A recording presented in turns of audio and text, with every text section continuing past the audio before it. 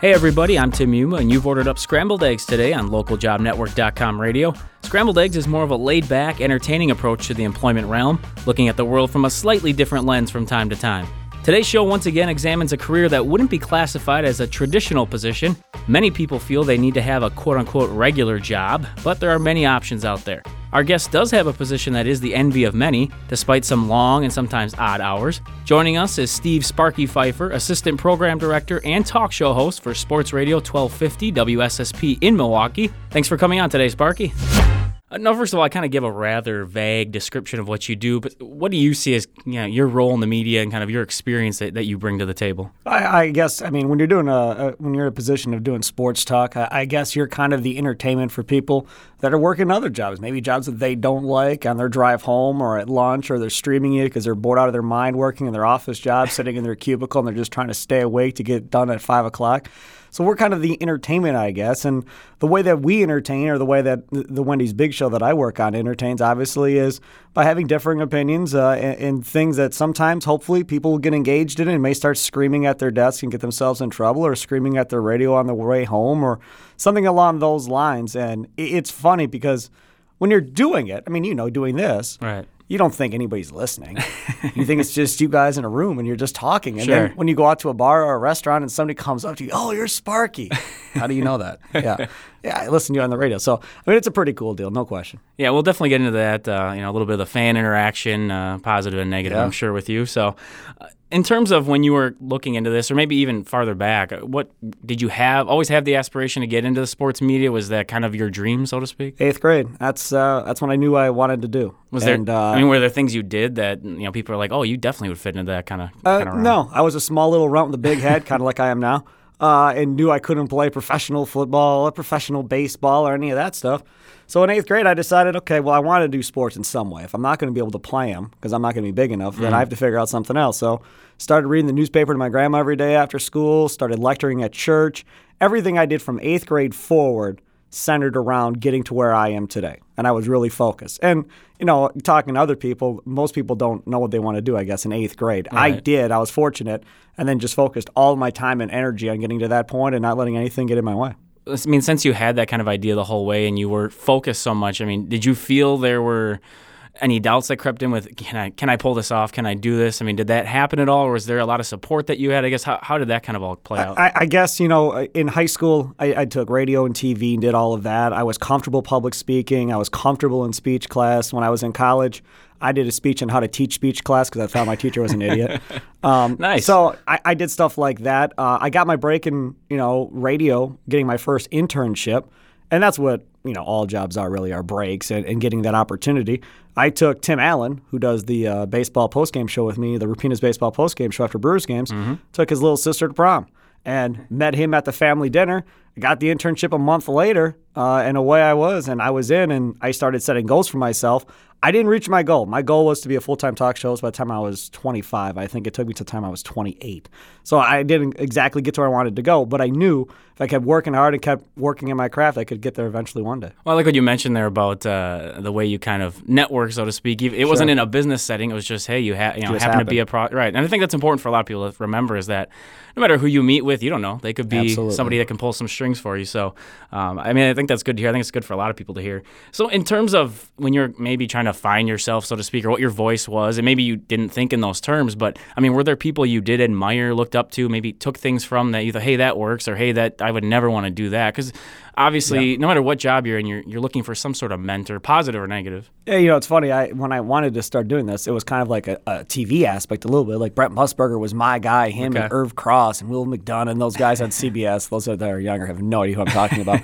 They can look it up. Right. But those were my guys, the CBS, NFL pregame show on TV. And then once I got into radio, I started looking at other people in radio that I kind of liked. I hated Mike North as a talk show personality at The Score in Chicago. He had this interview that he did with Jim Brown, earned my respect. And after that, I was like, that's a pretty cool deal, him, because he was a hot dog cart sales guy or whatever, and got a job working in sports talk radio. And now he's no longer in Chicago. He's on Fox Sports Radio. But, he was making $1.5 million a year from being a hot dog sales guy to just being, the fan on the radio Right. that didn't care and then just came at whoever and did their gig. So that was cool. Tim Allen obviously influenced me, being my first guy as well. And Steve the Homer True, who I worked with at WISN Radio for 6 years, also was a big influence. And that's something, again, we'll touch on a little bit later with the industry in terms of that kind of, your teammates, so to speak, and then your competitors. But, and I'm sure in different market it's different, but we'll touch on that a little bit later too.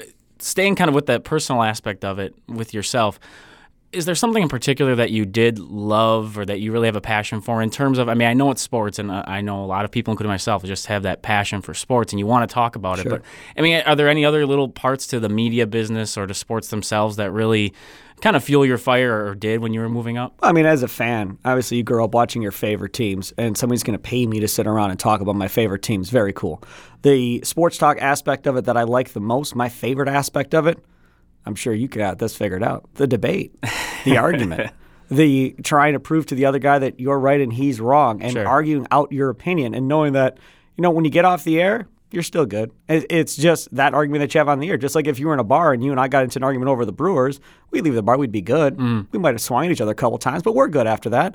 But that's the aspect that I think, sometimes people that may listen to me think I'm just a raging ball of hate. Well, that's not necessarily the case. But when you get on the air and you have somebody that disagrees with you, and I'm stubborn. I'm real stubborn. So that kind of gets my blood boiling, and away we go. Since you brought it up, let's go into that right now. Because you did talk about how maybe with a friend at a bar, you have that argument or whatever, debate it, then you're fine, you're cool, whatever. You're just talking sports. It doesn't always happen that way, I would seem, with some of the fans that call in and talk to you. And some people think you are intentionally taking a contrarian view to driving, to have callers come, call into you and disagree and have that argument. How do you handle all of that as far as maybe you are out at a bar or at a restaurant or something and somebody does express that distaste for you, or they call in, or you guys have the sound off line where people really can let loose if they want? How do you not take those things personally and understand as part of the business? It's funny. People don't come up to me usually. Really? Those people that have that viewpoint or don't want to come at me, because they know I'm going to come back. Right. So normally they don't even really approach me. Now, I will have people from time to time that are drunk that'll come up and get in my face. And then we go back and forth, and by the end of it, normally they're buying me a drink. Right. And this thing that I say to everybody that says, well, you're taking the contrarian point of view. Okay, well, how arrogant are you as a person to think that you're the only view that is right? Sure. Because that's exactly what it is. Yeah, that's true. Oh, you can't possibly believe that. That's like the whole Skip Bayless thing on ESPN. Now, I don't know what they do at ESPN. I don't know if they tell him to say certain things or not, one way or the other. But for me, at least, I've said it from the time I walked into 1250 WSSP when we went on the air January 2nd of 2005. I said, I will never go on the air and say something I don't believe. If I'm in a bar drunk that night, I better say the same thing I said on the air that day. Because if I don't say that, then I'm fake. Sure. And if I'm fake, I'm not going to last very long because word will spread like wildfire that, he just says that. But again, I dare anybody to come find me and tell me what I said on the air isn't something I said later that night at a bar or something else. I say what I believe. Now, again, can I change my mind? Sure. And then people really go crazy. Oh, of course. Yeah. Because, if you say the Brewers are going to win 96 games and then in June after injuries or whatever, you change your mind. Right. Well, what happened, Sparky? You're a flip-flopper. Why aren't you sticking with 96 games? Well, situations change. Circumstances change to make your opinion change. And I do appreciate that about you because, I know I've come across people that will either cater to the fans in one way or the other, whether it be that positive or negative kind of view. But, I try to tell friends, look, as far as I've always known you, you just tell it like it is, but you're going to be strong about it. And some people don't like that, obviously. So I like what you brought up about the idea of being fake, so to speak, because, I also agree that you lose your credibility when you start doing that. So in terms of has it taken you a while or were you fine with it right away, getting used to people just not liking you? That thick skin kind of thing. I don't have it. No. Nope. And that's why I'm not on Twitter. And that's why I'm not on Facebook. That's why I try my best to control myself. And my boss, it drives all three of my bosses that I've had at WSSP think I'm crazy. But there are times where I'll walk in his office and go, I don't know if I want to do this anymore. Really? I don't know if I want to deal with this anymore because it gets to the point from time to time where you get beat up enough and you're just like, dude, is it really worth it? Do I really want to get yelled at every day for 4 hours? Sure. It's just, and sometimes it does wear you down. It does beat you down. And then thankfully, I have guys around me that are able there to help me pick me up and say, dude, just don't pay attention to it. You're fine. Like Rami Makaloff is one guy. Tim Allen is another guy. Gary Ellerson. Those guys are there when I get down at times, and I do get down. at times where they're there to pick me back up and go, dude, just ignore that and just do what you do. Don't worry about what everybody else thinks. But absolutely, it gets to me. No question. I think it's important for people to hear that, honestly, because as you mentioned, there are people maybe sitting in an office or whatever their job might be. And Sure. they may not be getting yelled at by fans or have this hate, but they may have disagreements in the office. And, I think to hear someone like you who is in a position that a lot of people envy, I mean, it is true covering sports, that even you go through the same type of things for one reason or another. Yours might even be a little more personal attack-wise. So one thing I always respected about you and sometimes thought you were a little insane is the amount of work that you do there. I mean, you have the baseball postgame show at the Brewers. You have the basketball postgame show at the Bucks. So you're on many times the pregame for the Brewers that you've had me on. Yep. Thank you very much.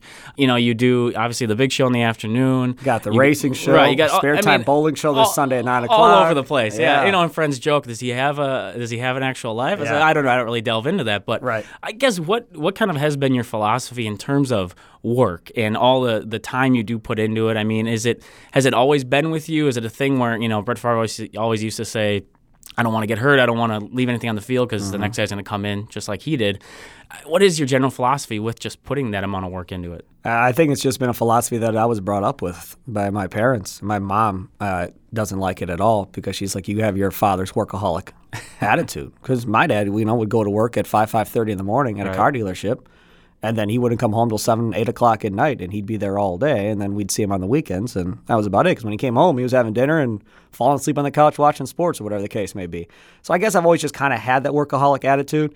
And for me, because I do like so many different sports, I mean, that racing show that we do, Sparky's Final Inspection with Summer and Steve Zotke, I'm telling you right now, if I decided I didn't want to do it, more than likely that show is going to go away. Now, the one thing is over the course of time, we've built up sponsorships, Chicagoland Speedway, Napa Auto Parts. So we've built up a following, we've built up revenue coming in. The Spare Time Bowling show that I started last year for the first time, I've wanted to do that show forever, and no boss would ever let me do it.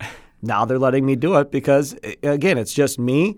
It's Dwight Albrecht from the Spare Time Pro Shop in New Berlin, and it's Van McNeil. And I'll be out at the World Series of Bowling in November, covering the World Series of Bowling, interviewing the winners after each TV taping.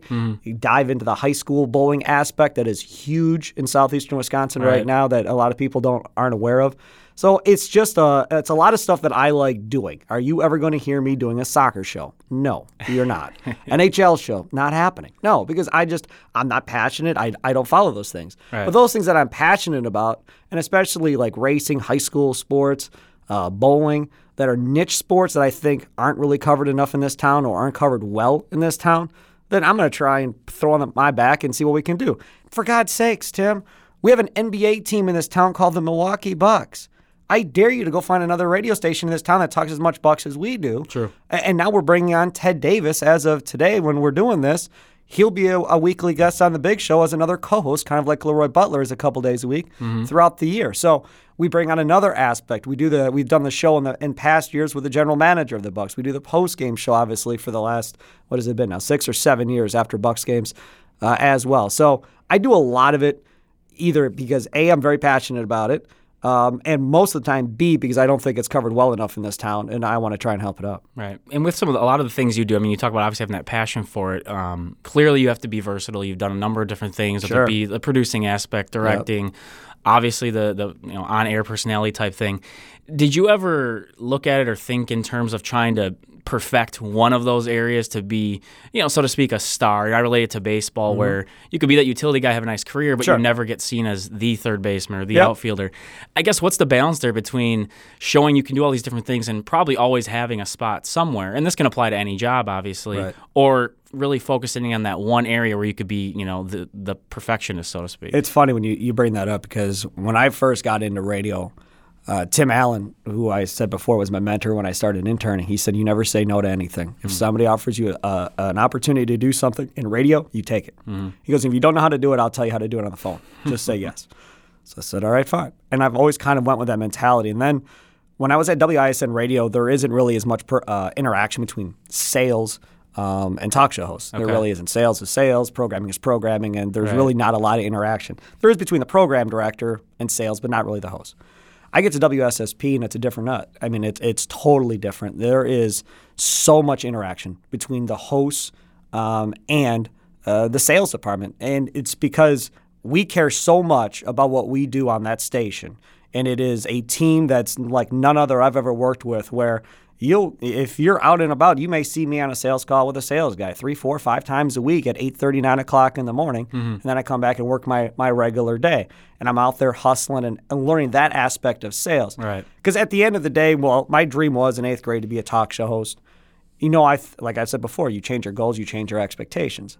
And to be honest with you, and everybody in that building knows this, my goal now is to run WSSP and to be the program director, to be the boss one day and take myself off the air. Sure. And eventually just run that station. I enjoy working so much with interns and having interns go back to school after summer and being the most improved on the air staff. Right. I enjoy that so much. And I really get a kick out of that. So I guess the reason why I kind of did all this was, A, like you said, so you always have a job to a certain degree. But B also was because I wanted to learn every aspect of radio I could. So hopefully one day I would be able to get to run my own radio station at some point. And, I've been assistant program director now for the last few years, so hopefully one day that'll happen. With all those things you kind of talked about, the versatility that you show, the different skills that you're learning, let's say as a for instance, because we do have to kind of have this entire show on the guise of, anyone listening, helping with their job, that kind of thing. So let's say you can't do any form of media anymore. For whatever reason, you're completely blacklisted, which, I guess in theory could happen. Absolutely. Where would you go? What skills would you be able to use, do you feel, that you've learned in the radio business that you could take out to, almost any job and really utilize those skills that you have? I think the one thing about working in radio to a certain degree, especially working on the talk format, more so than maybe in the music format, is the relationships that you build along the way of learning how to deal with people, not being shy, and being able to go out there. Look, I'm sorry. Anybody that hosts a radio show, more than likely can go sell. I'm being honest. Now, Can they deal with the grind and the emotional roller coaster that comes with a sales job? That I don't know. But can you go out and sell and do stuff like that? Yeah, I think you can go out and sell doorknobs. I think you can go out and sell a door to somebody because the biggest part of that job is you have to be outgoing, right? You have to be able to relate to the person. And sports is something that most people can relate to. And something that, hey, man, did you see the Packer game this week? And oh, yeah. You get on that level of being able to relate. So I think a lot of guys that are out of radio now that I know are selling houses and have been selling houses for the last few years and have done okay at it, obviously, with the economy and everything else. But that's usually what happens. A lot of these people either go into selling houses, selling insurance, because insurance or housing, you can use your brand that you kind of built in the market to your advantage when you go out to try and sell things. So I think a lot of people go into sales. What would I do? I don't know. My dad sells for Farmers Insurance, so I may go work with him and do that. I was out of radio for a year along my journey from 1994 to now, and I worked at a plastics factory, molding injections plastics factory, which gave me a whole different viewpoint and grew quite a bit in that year, and arguably may have been one of the funnest years I've had, even though I was doing a whole bunch of stuff because there was a lot of sense of accomplishment of doing stuff. So having done that now, I'm pretty convinced now more so than ever that I could pretty much walk into anything and figure it out and be pretty successful. But that comes from, I think, the confidence of doing what we do. And, we're talking to people that may want to do radio. Right. If you want to do radio, then I have a couple pieces of advice. A, do not expect to make a whole bunch of money.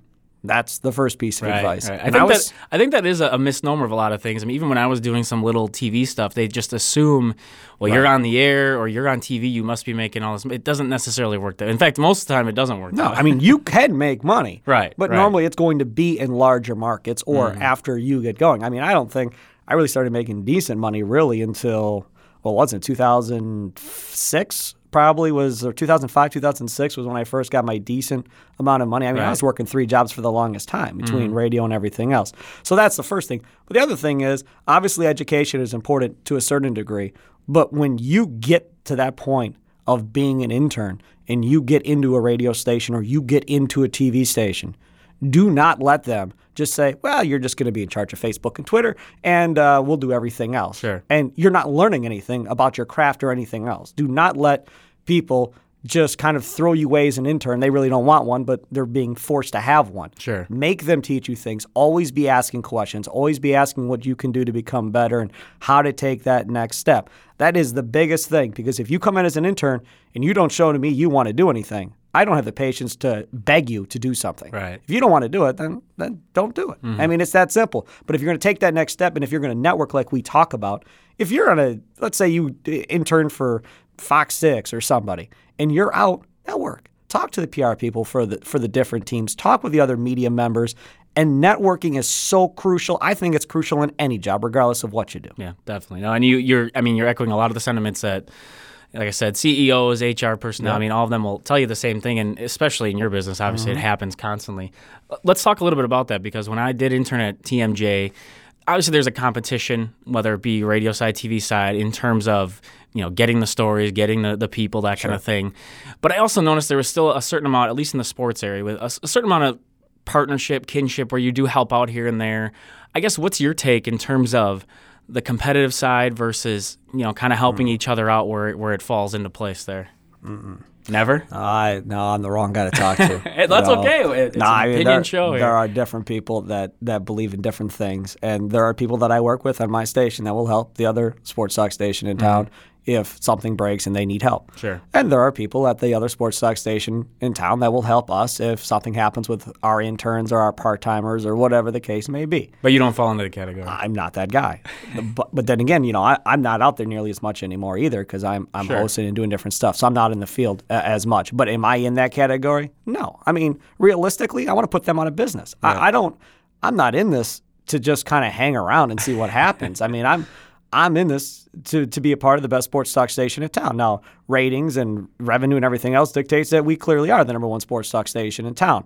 And that's where I'd like to keep it at this point. Sure. But if I'm helping them get sound and everything else to make them sound as good as we sound, I don't see the benefit of that. But what happens is friendships, end up being formed in the press box over the course of a Brewers season, or behind the basket during a Buck season. You become friends with the person. You like the person at the other radio station, so you're going to help each other out. I totally understand that. I'm not going to yell at guys if they do it. Right. But my personal feeling, no, I'm not a big fan of it. All right. No, it's good to know. I was always curious about that because, and again, it becomes an individual philosophy thing. But I think what you brought up is interesting too, the idea that, obviously it's a business, and Sure. you have the human element Yep. of friendship or whatever, and I think that's the other part I wanted to ask you about in terms of when you go into sports media especially. Obviously, you're a fan at some point, and some people keep that, some people don't. Drew Olson all the time talks about, I'm no longer a fan, I can't look at it that way, especially with the Brewers because he covered it so much. How do you balance that? Because you can obviously hear that you're a fan when it comes to the Bucks, especially the Brewers. So how do you handle the balances? You're supposed to be a journalist, quote unquote. You still have that fan part too. Look, I'm not listening to sports talk to listen to some guy to tell me what I'm not a fan of. Then why am I listening to you? If you can't relate to what I'm going through, why would I listen to you? That drives me up a wall and back down again. Now, I'll tell you this, it's completely changed me doing this job. And I've said it on the air before, and it's disgusted me to a certain degree. It really has, because the Bucks trade for Monte Ellis last year. Right. Everybody's excited. I was angry, fuming. Now, old Steve Pfeiffer, not Sparky, but old Steve Pfeiffer, when I was, in my 20s or whatever, just coming up and wasn't hosting a show, I probably would have been going crazy because I would have been thinking short term of, oh man, we got a chance to make the playoffs now. I love Monte Ellis, blah, blah, blah, blah, blah. Right. Well, now me, Sparky, talk show host guy, is kind of always looking at how to win a championship. How do you eventually get to the end game? How do you eventually get there? And it was a very short-sighted thing that they did. And I went on my reasons of why we're now the Golden State Warriors, who didn't do anything in the past several years. And I was angry on the air. And Josh Vernier was fuming mad at me, my old co-host. He said, "You're throwing water on all these people." I go, "Well, I'm not going to lie to him." I said, "If you don't want me on, I'll leave." I said, "But I'm certainly not going to lie to these people and tell them what I think." Well, Sure. By the end of the year, then people were calling. I'm going, Sparky, I guess you were right on this whole thing. But so I guess that's kind of how it changed me, where old me would have been excited at every little thing, would have had that undying optimism, kind of like Tim Allen still has on our postgame show. Right. Because he and I were kind of like that. I wasn't always as optimistic as he was, but still, man, if we're just 7.5 out of the All-Star break, we can do this. I remember me saying it year in and year out, and that was back when they were horrible every year. And now, new me doing this hosting job, I don't have that sense of optimism nearly as much as I used to. And I'm sure plenty of people have thought about that side of it. And do you feel then I know you're just being honest, but do you feel there's a certain cautiousness that you have to have with the local teams because, like you said, you're looking at it long term, where a lot of fans are looking at it short term, like win now, win now. Is there a balance in terms of if a team is going well right now, does that spark more interest, or does that not matter? Maybe the Packers it doesn't matter. From a sports talk show interest? Yeah. From a sports talk show interest, it's best if the team is around 500. Really? That's the best because there's enough positive stuff to keep people happy, and there's enough negative stuff for people to complain about and whine about. That's the best. Now, 15-1 last year. Right. Yeah, I mean, people wanted to talk about the Packers, sure, but there wasn't as much to talk about because there really wasn't a whole bunch wrong. I mean, we talked about the defense clearly. Right. But it wasn't as much. This year's Packers team, oh man, Packer football, full phone lines. Right. You can talk about anything. It doesn't really matter because this team now is hovering around 500. They're doing some stuff well, but they're doing a lot of stuff wrong that they could improve on. So everybody has an idea of how to fix the situation, which leads to good sports talk radio, no question. Now, on the other end, if you're horrible, and you have 20 wins as a Bucs team, right, that's not good either because then people just tune out that team and quit watching the games, in which case now you try to talk about something that happened the night before, 2 nights before. Well, most people didn't even watch the game. Right. And that's the one cool thing from being a sports talk show host where you do a post-game show, the team's out of it. And people call in. I don't even watch the game anymore. I just listen to you guys on the post-game show and call in and give my thoughts on it. Right. That's a compliment. They're not even watching the game, but they're tuning in just to hear what happened and because they enjoy you and they enjoy the show. That's a very cool thing. But doing a weekday talk show, again, if they didn't see the game and you're getting into something specific, it makes it very difficult. Sure. And unfortunately, we're getting extremely low on time for our purposes. So I just wanted to get on this last general kind of question, and it's not necessarily job-related for you, but just overall. There is somebody out there listening, probably a number of people who are struggling in their job or they're not really sure what they want to do or things just aren't going how they want or they're lost, that kind of thing. With your experience, obviously you have strong opinions on this. You've tried to put your hands in different things. And I guess what would be just the general advice that you would give to somebody who is maybe searching for whether it be a passion or a purpose or just somehow improve in their own job? Is there any sort of sparkyism that can be out there that people could latch on to? Because, again, especially the people that listen to your shows, they respect your opinion. Whether they like it or not doesn't matter, but just something you could give people that are struggling or trying to find their way, so to speak. I think there's a couple of different things. I mean, obviously, I think as people get older, and I don't know why this is, but I've found this along my way in life, people just stop having goals. People stop having different objectives that they want to reach. They have a family, and they're concerned about, getting their kids' homework done, getting this done, whatever else. And they lose perspective of what their goals are in their career. They just lose all sight of that, and family becomes first. And I totally get that. But if family becomes first, then all you're doing is looking at the clock, waiting to go home and do the job, whatever. That's not necessarily the case anymore. Sure. I think you always have to have goals. Now, if you're at a job that you don't like, quit. I mean, I understand you can't just quit without having a job, clearly. But you do have the ability to send out resumes and look for other jobs. You have the ability to, even if you go back to school part-time and you pick up a business class or a marketing class or something at night if you can afford to do that. I mean, there has to be something. And again, it goes back to goals. Where do I want to be in 5 years with my job? If I don't like this job, what job do I want to be in 5 years? What job do I want to be in 10 years? That's going to make me happy. That's going to fulfill me to a certain degree.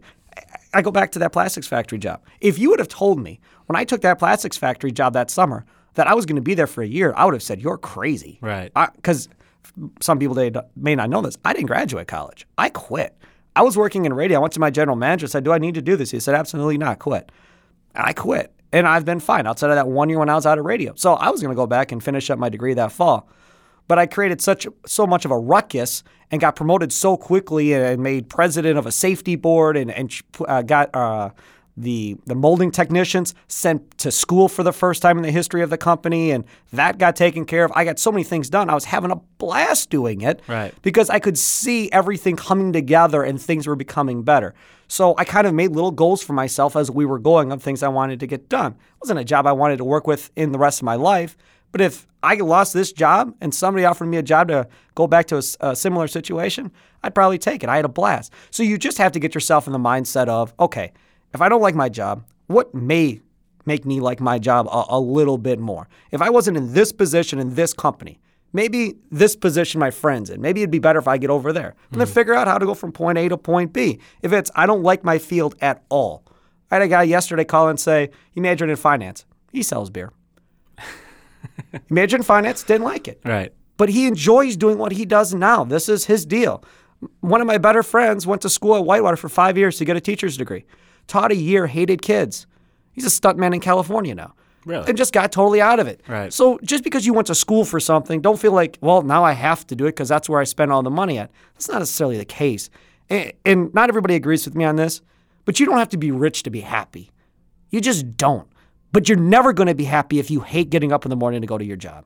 And you have to do everything in your power to make sure that's not the case.